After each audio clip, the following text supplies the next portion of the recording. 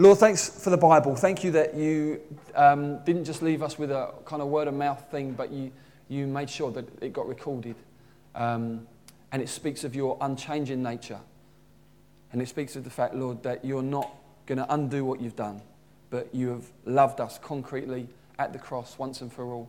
And we know about it, Lord, through the working of your Spirit in our heart, but also through the truth in the book. And I want to thank you for the book. And I want to pray, Lord, that as we look at it today, some wonders would come out of it that would change our lives. I pray it in the name of Jesus. Amen. Amen. Now, Jesus seemed to enjoy spending time with children, outcasts, and idiots. And I wanted to substantiate that from the Bible. Last week was children. If you didn't hear it, it was a blinding sermon. Download it. I wouldn't often say that about my own sermons, but every now and then you're preaching it, you're thinking, I'd love to be sitting on a chair hearing this. And it was one of those weeks. So download it, really cool. Outcasts, one of the reasons he was so controversial was the people that he hung around with. He hung around with people that the religious people described as sinners, tax collectors who were generally corrupt and working for the invading force, the Romans. He hung around with those who were socially outcasts. He would touch those with leprosy and other things like this. He wasn't mainstream in that sense. People that were viewed as rejects and on the sidelines of society would find a receptive heart in Jesus. He loved those kinds of people. And idiots. Well, if we look at the disciples for just a few minutes, it's very encouraging. Two of his closest disciples tried to burn down a city because it wouldn't receive the gospel. Didn't they? James and John said, well, shall we call fire down from heaven, Lord? Jesus was like, nah, you missed it. Peter, when on the Mount of Transfiguration, where Jesus' glory is suddenly revealed, and it's like, wow, his clothes went bright white, and suddenly it was obvious this is really the Son of God. And then Jesus was having a conversation with apparitions of Moses and Elijah. What does Peter say? Let's make 3 tents. One for you, Jesus. One for Moses, one for Elijah. It just gets ignored. There's not even a response. God just comes in like a cloud and says, listen to Jesus, he's my son. It's just a great moment. You think, well, I mean, I probably would have said that. I mean, what would you have said? But there's just this sense of, let's make 3 tents, as if like they really need tents at the moment. We've got the Son of God in all of his glory being manifest, and Moses and Elijah, Elijah taken up in a chariot of fire, didn't even see death. And Moses, well, he seems to have died, but no one knows where he was buried. And Peter's like, well, should we do some camping? It's like, what are you thinking? You just think, oh, it's great. Peter tried to stop Jesus going to the cross, the very reason that he came. He said, no, you mustn't do it, Lord. The very reason Jesus was born ultimately was to be crucified for our sins. Peter said, no, don't do that, Lord, don't. They didn't get it. But Jesus bore with them, stuck with them, and enjoyed being around them. I love the disciples because they make me feel like, oh yeah, I can do this. I can follow Jesus after all. You know that feeling? Where you feel like you've got to be an expert, you've got to have it all sewn up, and then you read about the disciples and you think, it's all right. I can follow Jesus. Jesus was accused of being a glutton and accused of being a drunkard because he would go to parties with people that were sinful. So there probably would be a lot of drunkenness going on, and Jesus was there and didn't seem to have a problem with it. So they started to accuse him. The religious people, he's a glutton and he's a drunkard. And so there was this kind of unusual man, and yet there were these rumours of such amazing miracles, thousands of rumours. Sick bodies healed, tormented minds relieved. I want to just focus there for just a second, but I just feel there's people here today who you describe your thought life at the moment as just tormented. You'd like, just listen, Jesus brings peace. That's what he does. He's the Prince of Peace. He brings peace to our minds. Rumours of broken lives restored, even on occasion the dead raised.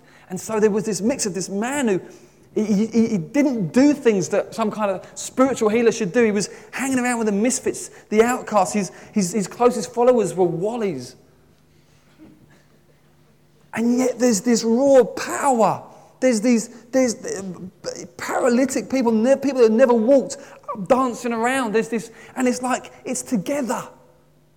It's together. And it's what God's like, and it's what God's kingdom is like. But he's an enigma. He didn't fit the messianic psychological profile. So they killed him. Because they thought they could stop him if they killed him. They didn't realise that he came to die. That's what he came for. It's all part of the plan. He came to die and be judged in our place on the cross so that we wouldn't have to be judged anymore.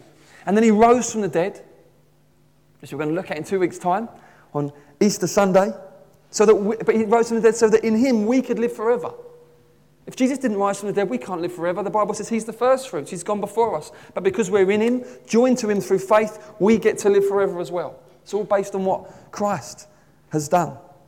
And then he ascended back into heaven to return to the Father in triumph. And then he poured out the Holy Spirit on 120 scared disciples, locked away in a room, scared for their life, not knowing what to do next. Within 100 years, the whole of the known world had received the message of this crucified man. And many, many were worshipping the carpenter from Nazareth. What an extraordinary Jesus we've got. What a message. What a gospel. But I want to ask the question before we get into today's passage, why did Jesus enjoy the company of children, outcasts and idiots? I think the answer is simple. I think it's because when it comes down to it, at the end of the day, we're all children, outcasts and idiots. And so if you acknowledge that, you're being authentic. And Jesus loves authenticity. Whereas if you pretend you're not, you pretend that somehow, I'm mature now, or I'm actually quite clever, and I feel offended that this man should suggest I'm an idiot. I feel quite clever, and the Lord has blessed me with a sizable brain. It's not as big as his. And I think as compared to him, I just think sometimes, people that come out with these amazing theories about this, that, and the other, and I'm sure some of them are true and good and right. I'm sure they are. And it's a blessing from God. But I can't help but think that God kind of just tries not to laugh a bit as well as they're talking. Just thinks, oh, bless them. They've seen some things, but, there's a few things that I haven't seen yet. And it's just how it is. And those who think they're in the in crowd and they're number one and they're right in the thick of it, well, to be in is to be in with God, isn't it? That's to be in. And so I think that the Lord really just locked sewn up and they needed some help. It was the hypocrites that Jesus nailed. It was the religiously superior that Jesus really tore into. You want to see a different side of Jesus? You read Matthew 23. He just lets rip on the Pharisees, the Sadducees, and it's not polite. Because these were the people that thought they'd made it spiritually. And so Jesus just lets rip on those. But today's character we're going to see really fits the bill regarding the kind of person that Jesus liked. His name's Bartimaeus. And I'm going to read to you from the Gospel of Mark, chapter 10, verse 46. Now remember, Jesus is on his way to Jerusalem to be killed. That's what we're doing. These 2 weeks, last week and this week, we're looking at people Jesus met on his way to Jerusalem to be killed. Next week, Palm Sunday, we'll look at the triumphal entry into Jerusalem. And then the week after that, the death and resurrection of Jesus. Mark 10:46. They came to Jericho, and as he was leaving Jericho with his disciples and a great crowd, Bartimaeus, a blind beggar, the son of Timaeus, was sitting by the roadside. And when he heard it was Jesus of Nazareth, he began to cry out and say, "Jesus, Son of David, have mercy on me." And many rebuked him, telling him to be silent. But he cried out all the more, "Son of David, have mercy on me." And Jesus stopped and said, "Call him." And they called the blind man, saying to him, "Take heart, get up, he's calling you." And throwing off his cloak, he sprang up and came to Jesus. And Jesus said to him, "What do you want me to do for you?" And the blind man said to him, "Rabbi, let me recover my sight." And Jesus said to him, "Go your way, your faith has made you well." And immediately he recovered his sight and followed him on the way. Now today I want to look at the exchange between Bartimaeus and Jesus, pull out some lessons from Bartimaeus in terms of what we can apply, and some lessons from Jesus. But it's a great little moment, it's a great exchange, it's a great dialogue, and I just want to pull out some stuff there. If you go to the old town in Marrakesh, Morocco, you go to the old town there, you find the 7 blind beggars of Marrakesh. And take my word for it, they're not a pretty sight. As these 7 old men, they sit in line together, they're blind, and they just, with their little pots, shaking their pots. And it's quite a haunting, almost medieval picture as these very, very old men with creased and weathered skin and ragged clothes sit there in a row, shaking their tins with just clearly either just whites of their eyes or nothing there.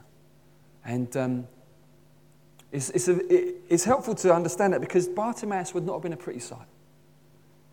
There were no benefits in those days. If you couldn't work, you couldn't just claim incapacity benefit. There was no such thing.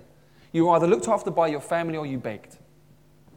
And so Bartimaeus was a beggar. He would have sat by the dusty roadside on the road between Jericho and Jerusalem day in, day out, just rattling his pot or whatever, calling out for a shekel from passing businessmen on their way from Jericho to Jerusalem. That was his life. That was how he would have lived, day in and day out.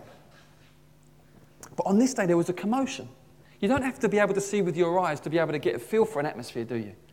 And there's a commotion, it's hustle, it's bustle, it's louder than normal. And somehow or the other, Bartimaeus gets wind of the fact that it's Jesus of Nazareth. You see, you've got to understand, Jesus had an itinerant ministry. He travelled around, partly because he was being chased a lot of the time, but partly because he wanted to bless the different towns and villages in the area. And so he'd kind of travel really around a country the size of around sort of Wales. That was his kind of ministry, moving around. And so people would have heard of Jesus, and Bartimaeus definitely, clearly had heard of him. And suddenly he gets wind of the fact that he's passing by. Now this is the man who can walk on water. They say he turned water into wine at a wedding. So he's not just miraculous, he's controversial. He raised the dead of a poor widow up in the village of Nain. She had no husband, and her only son died early, tragically. Jesus raised him in the middle of the funeral procession. Bartimaeus would have heard these stories. It's the same Jesus of Nazareth, but perhaps more excitingly of all, this is the one who opens the eyes of the blind. And so what does Bartimaeus do? He begins to cry out, and it's embarrassing. It's embarrassing. I deliberately tried to shout when I was reading, but I probably didn't even convey the sense of embarrassment and impropriety. This wasn't like, Jesus, I say. It wasn't like that. It was embarrassing. That's why people started to rebuke him. In fact, it says many rebuked him. They thought, stop it. You know when someone does something in public and you think, stop it? You've been around that? You think, no, it's not the moment for that. Yeah? And you get all funny and all hot under the collar. It's one of those moments.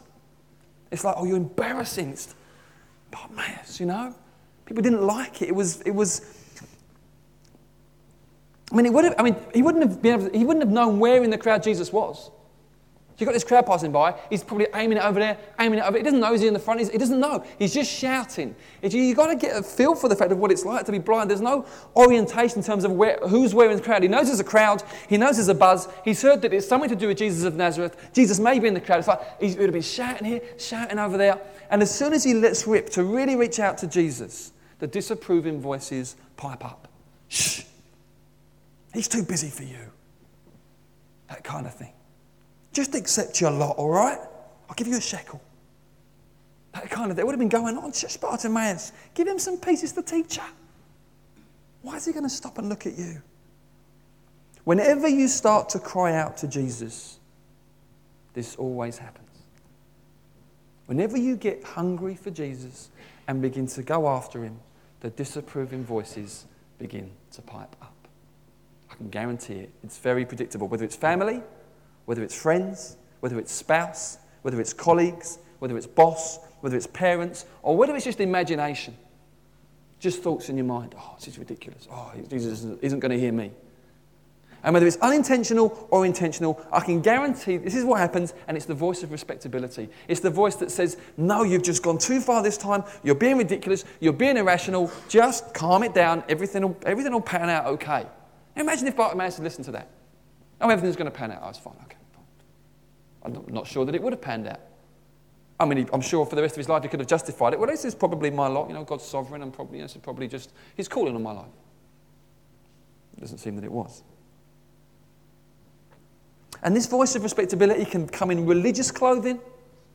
For example, like I just said, come on, don't go too crazy. You haven't got to shout. God's not deaf, God's sovereign. He knows. You haven't got to tell him. Just be mature about this. It can come in all kinds of different guises. It can use spiritual phrases, worldly phrases. Whatever shape it comes in, it kills faith. It kills faith. It creates the kind of conformity that the Lord has not called you to, where you just line up. Oh, okay, fine. Oh, okay, right. I was being ridiculous, you know? That sort of, it makes you think like, I was just being over the top. Got to be enthusiastic. Sorry, I'll get back in line. Get back in line with the masses. What's happened there? Faith has been killed. It stops exploits with God. It brings a halt to adventures with God. It squeezes out dreaming with God. You just accept your lot. We'll see what God does. If God wants to do something, he'll do it without your help. He'll do it without your involvement. Stops you taking new ground for Jesus. It crushes, it squashes, it oppresses, it silences, and it shuts down all real spiritual power. You see, spiritual power is raw. All you've got to do is read your Gospels to understand that being polished and measured in these things is not necessarily the heart of God. God loves a desperate soul. God loves a desperate soul. And so what this voice will do will just close the whole thing down if you let it. Bartimaeus doesn't let it. In fact, he cries out all the more. And the result is this. Jesus stops. He was walking to Jerusalem. The shouting's going on. The rebuking comes. The shouting gets louder. Jesus stops. These stories aren't just here for the sake of it. There are principles in there for us. It's the shout that stops Jesus. We've been doing Alpha at the Curry House, and a few weeks ago I turned up with the worst headache. I mean, it's just horrendous. I turned up and I've got to lead a table tonight, and my head is banging. And if you get headaches, you know what I'm talking about, right? You just think, don't anyone talk to me, turn the lights off. I'm going to curl up in a corner somewhere. I arrived and I sat down. I didn't even want to have a conversation with anyone. So I went to the toilet, locked myself in the cubicle, and I said, Jesus, and I very rarely pray like this. I said, Jesus, either you heal me or I'm going home. And I wasn't trying to be funny or trying to twist God's arm. That was just how the situation actually was. Do you understand what I mean? I'm not trying to manipulate God. I just said, but it was desperate. I wanted to be there. I wanted to speak to my table about Jesus. I said, either you heal me or I just can't do this.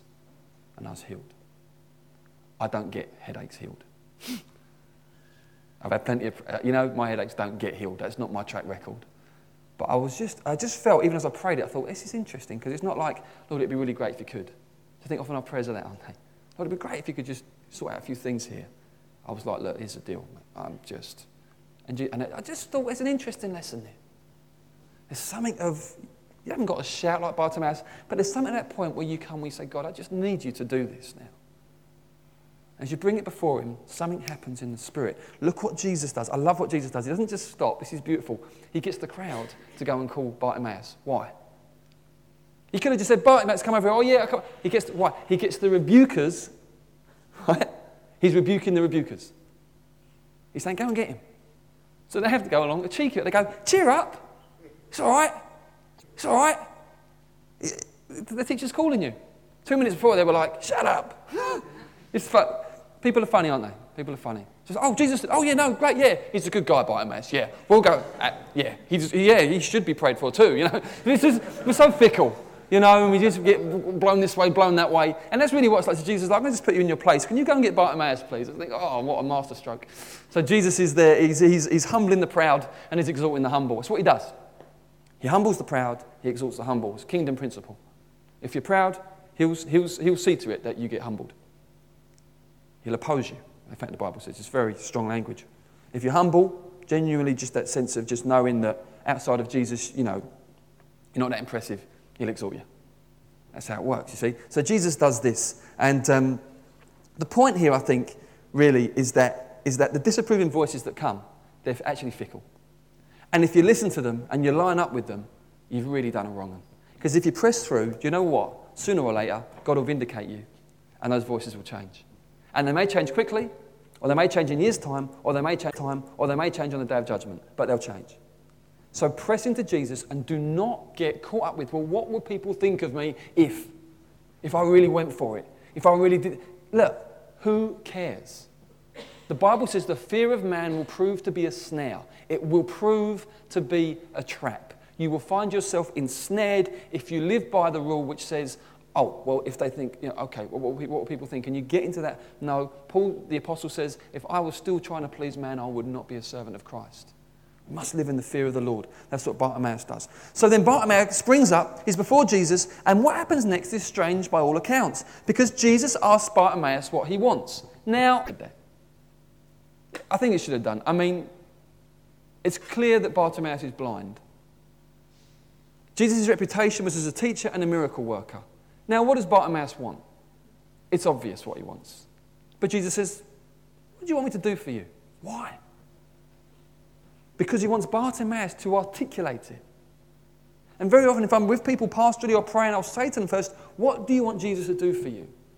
Because I think there's something articulating, this is why I'm coming to God now, because this is what I want him to do for me. There's something in the asking. There's something in the thing where you say, yeah, this is what's in my heart, Lord. And don't go down the philosophy route, which says, well, God knows anyway, so there's no point. Listen, that's irrelevant. That's not how it works. That's philosophy. We know theologically that God knows everything, but when he comes, he calls us and desires us to actually just say, here's what I'm about, here's where I'm at, here's what's on my heart. God loves that. God wants us to do that. You see, prayer is cooperation with God. Prayer is working with him. It's a dynamic thing. It's not some static philosophical thing. Oh, well, if you answer it, it was always going to happen anyway, so what's the point in praying? It doesn't work like that. I don't know how it works. I don't. But it doesn't work like that. I genuinely believe that prayer moves God. And somehow in his sovereignty, he is moved by our prayers and things change when we pray. There have been some teachers that have said the reason why we pray ultimately is because it changes us. Now, I think there's some truth in that, absolutely. Sometimes you can come to God and say, whatever, I don't know, God, I really want this boyfriend or this girlfriend. I really want this particular person. And then as we're praying about it, God can work on our hearts and actually saying, actually, they're not going to be that good for you. And our heart can change and we realise that was actually, yeah, thanks, you give me wisdom there, Lord. We've been changed there. But I think to say that's all that prayer does is just, you're denying many, many stories in the Bible where God was moved by people's prayers, where God says to Hezekiah, the king, you've got an illness and it's going to be to death. Hezekiah cries out and weeps, God, I don't want to die yet. God responds, okay, I'll give you 15 more years. God is moved by the prayers of Hezekiah. God's moved by prayer. I believe it. So you're saying, so you then might respond to me and say, so are you saying you don't believe God's totally sovereign? Yes, I do. Absolutely. So how do those two things work together? No idea. But I believe in both. That's what's revealed. And that's how I live. And it works, which I think is the point. You see, so this is why we pray. This is why every Sunday we gather around different people's homes to pray. And if you get to more than one, you realise, you might think to yourself, I'm seeing a thread here. They seem to be asking for the same things. Yeah. Why? Because Jesus said, Matthew 7:7, keep on asking and you will receive. There's something in the perseverance. There's something in that constant articulation. God, come and do it. Come and do it, I pray. And we see many, many answers to prayer, but we keep banging on for those we haven't seen yet and keep bringing in new ones. And we keep at it. Why? Because it changes things. And because God answers prayer. It's so vital that we understand and we get that into our spirit and we translate that into the way that we relate with God, that we press in and press in. Bible says that God wants to go way ahead of us, way ahead of our requests. Ephesians 3:21, he can do exceedingly and abundantly beyond all that we ask or think.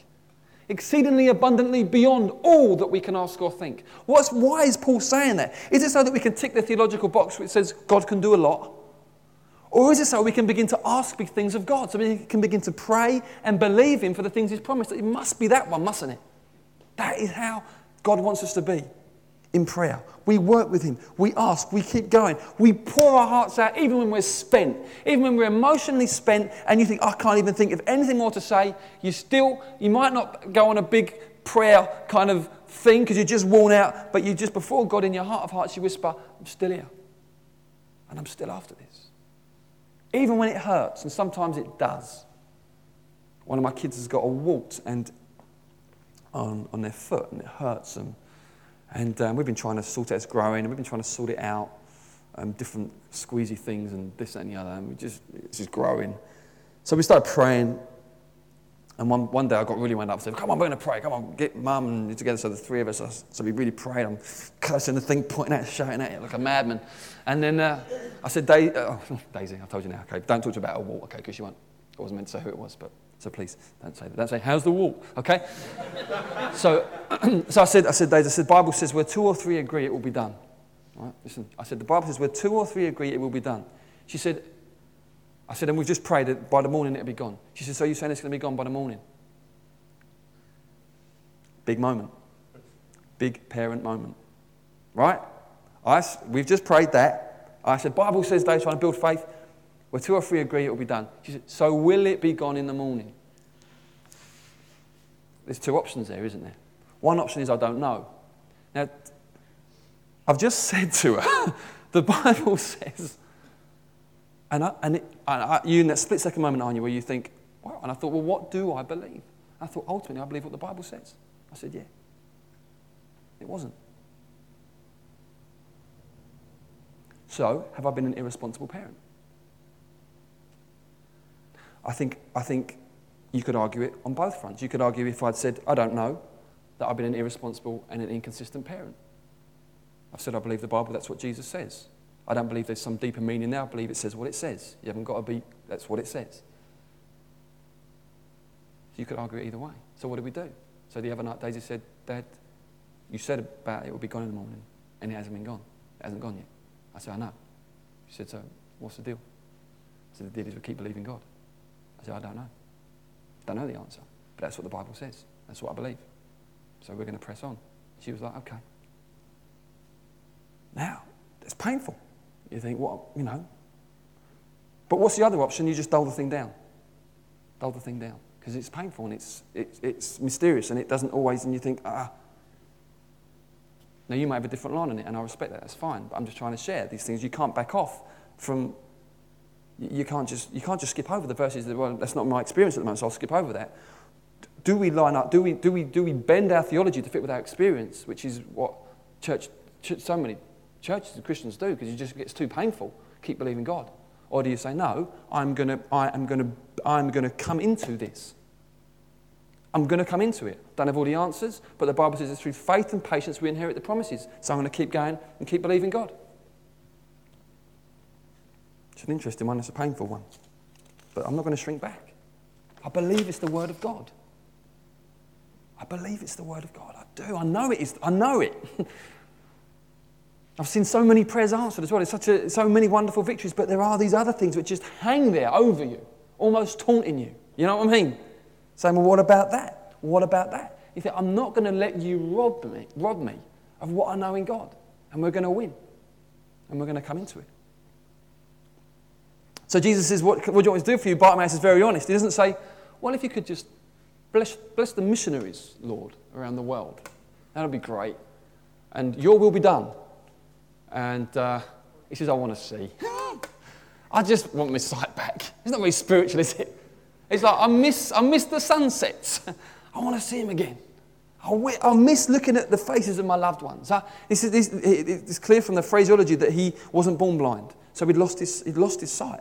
An accident, cataracts, who knows? Let me recover my sight. I want it recovered. Let me recover my sight. I want it back. I don't like this lifestyle's hard, and so it's just honest. He wants to see again. Are you honest with Jesus? You dress it up. Dress it up and just bless everyone, Lord. Be honest with him. Say, here's where my heart is at. If nothing else, it produces intimacy with the Lord. You might say, I was honest and I told him all about it and nothing changed. Well, at least you know. At least he knows you better. At least there's a relationship now. At least there's intimacy. There is no pain-free Christian life. There is no pain-free Christian life. It's not come to Jesus and everything's going to be fine. That's not how it works. It's come to Jesus, pick up your cross daily and deny yourself. It's going to hurt sometimes. It's painful sometimes.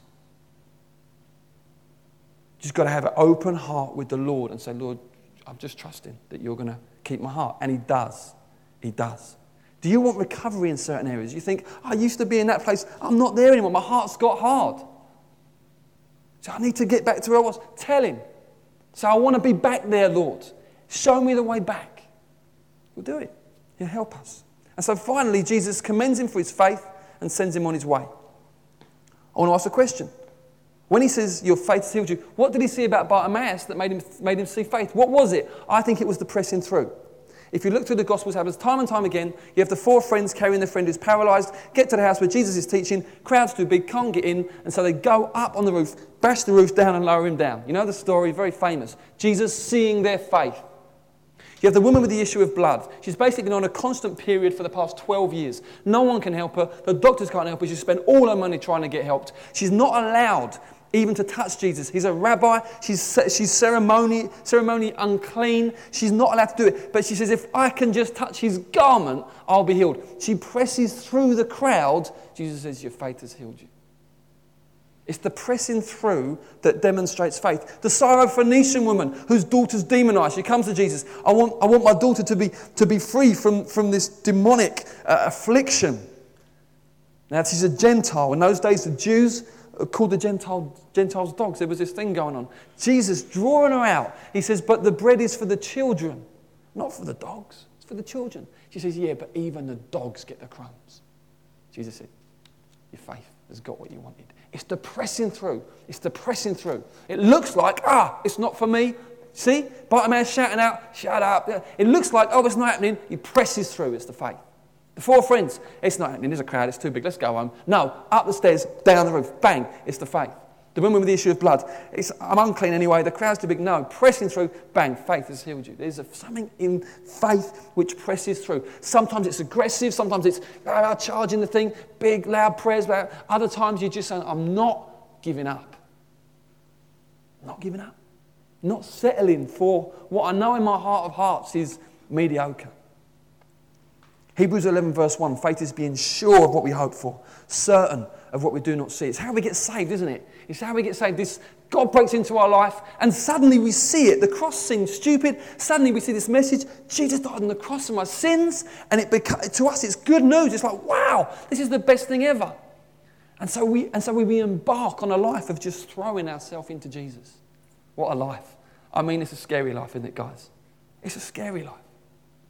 You just throw yourself in again and again, and you get disappointed there, and you come back because you know that underneath are the everlasting arms. Yeah? Always. And when it seems like everything you was hoping for and hanging on, it doesn't come through, and you think, donk. What's that? It's the everlasting arms. It's all right. And you get yourself up, you dust yourself off, and say, right, we'll go at it again. That's how we do it. That's the Christian life. If you're just trying to keep yourself from the pain of disappointment or unanswered prayer and just locking yourself away in this kind of thing, listen, what's the point? I mean, what is the point? I could not be motivated to come here on a Sunday morning and sing and pray if that's how I was living. What on earth would possess anyone to come to church who's living like that? Isn't the whole purpose of coming together to celebrate the fact we're following Jesus? And half the time we don't know what the heck we're doing. But we're trusting him. Yeah?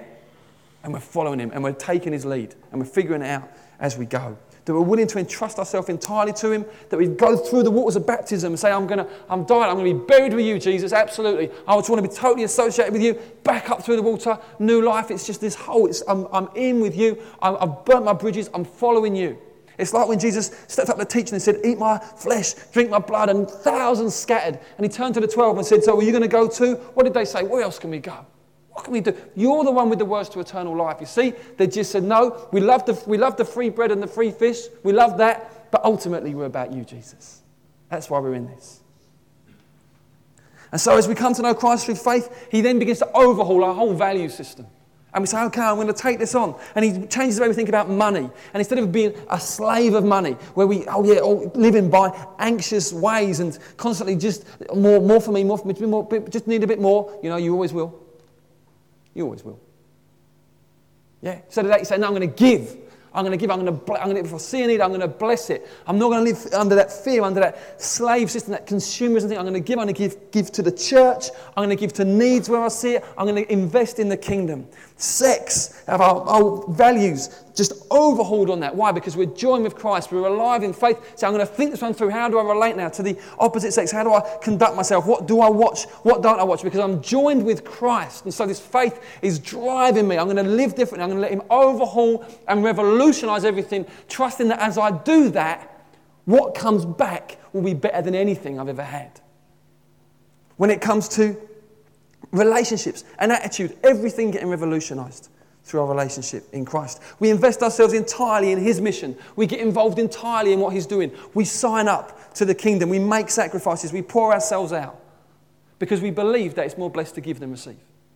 Yeah? It's faith. That's what can make it. Sometimes you might think, I've got nothing left in me to give. I just want to receive. Jesus, but then what does faith say? Faith says this. It's more blessed to give than receive. So I'm going to believe that and I'm going to give again. I believe. It's not legalism, it's I believe. I believe there's a greater blessing for me in giving because I believe the word. And it happens. And it doesn't always happen first time. And you find people saying, I tried that, it didn't work. Why do you think it was that Jesus specifically many times told parables on prayer for the sole reason it says in the Bible that they would not give up? Because you go sometimes and you bang, and you think that was meant to fall down. According to the promise, it's still standing. That didn't work. No, you pick it up and you bang it again. You bang it again. You hear a slight creaking sound. You say, hold on. Because although you can't actually see it, you're banging the thing down. That's what faith does. So really, just to sum up, right? The life of faith is dangerous, it's hard work, and there's traps everywhere. There is. Temptations, trials, pressures. It's following Jesus. That's following Jesus. If that's not for you, that's your call. Don't follow him. It's your decision. No one's going to make you or coerce you into doing it. Jesus was very, very upfront about that. This is the deal. This is what it's going to mean. Joy everlasting, peace without compare, clean conscience, forgiveness, relationship with God. Absolutely. Absolutely. But it's not the easy life. And you can't bring the two together and say, well, let's just try. I like the idea of merging. Let's merge. We'll have the forgiveness and the clean conscience, but we'll merge it with kind of serving myself and living for me. Don't work. Can't do it. Two kingdoms. You'll end up loving one and hating the other. Jesus said that. It's very, very clear. And so those of us that are strangers on the earth, aliens, that's what the Bible describes us as strangers and aliens. We don't belong here. Sometimes we think, I can't, this is hard. I just want to assimilate. I want to just stop being different and just assimilate with the crowd, but we can't. Why? Because we're born again. Born of the Spirit. We can't pretend we are not what we are, eh? Jesus has changed our lives. He's opened our eyes to the kingdom, and we're after the kingdom, aren't we? Don't you want the kingdom of God? The Bible says through much tribulation you enter the kingdom. That word means pressure. And we want the power, don't we? Yeah. We want the lives changed. We want the fruit. We want all that. It's too much pressure. You walk through it. You walk through it. You don't flint. You don't give way. You say, I'm going to keep walking. And when you can't walk anymore, you say, I'm not going to walk backwards. I'll stand still. Yeah, I won't give in. And bang, the intensity wavers and you think, right, crack on again there, bang. And other times you run and you think, whoa. And sometimes you even fly. You had those seasons? You think, wow, this is great. If only it could always be like this. You know, it will be one day. Hallelujah. It will be one day. When he comes back again, we'll be flying forever. You up for that? Yeah. Hallelujah. You should be. But we begin to bear fruit, intimacy, effectiveness for Jesus. It's all there for us. But I want to just issue a call today to you guys. Follow Jesus. It's worth it. It's absolutely worth it. It's not boring. It's scary sometimes. It's not the easy way, but it's the best way. Jesus described it as life to the full. Amen? Amen. Let's pray. Lord, I want to just thank you for how authentic and real you are with us. I want to thank you, Lord, that you don't deceive us. You don't say, there'll be no problems. You're straight with us. But you also say, never will I leave you. Never will I forsake you. And I thank you that you're with us today. I thank you that you're with us. I thank you that you've called us by name. I thank you for breaking into each one of our lives, Lord. Each one of us here that knows you, you've broken in. you've broken in. And we're ruined for anything else now, Lord. We're ruined for anything else. We say we want to see your kingdom advance around here. Oh, God, we long to see people saved. We long to see lives changed. God, we long to see oppression and injustice broken over people's lives and communities. God, we long for your kingdom to come. We long to see this church established in the community, Lord God, in a way that just impacts the community. We long for it, Lord. We long for your kingdom to come. And I want to thank you for the privilege of being brought out from simply serving ourselves and seeing ourselves as the number one thing and being brought into the real picture, the true story. Hallelujah. Thank you for the glory of being involved in what you're doing. And I want to pray for robust faith and strength to rest on us today. I pray for all those who are just feeling the pressure, finding it hard. I want to ask, Lord God, for an impartation of faith today. Fresh faith. Fresh faith would come. Even as we praise and worship and love you, I pray faith will rise. I pray it, Lord, you would lift our heads to the wonderful view of you. You would fill our gaze again. Oh, God, fill our gaze, I pray. Fill our gaze, I pray, Lord, that we would be caught up with you again. In Jesus' name I pray. Amen.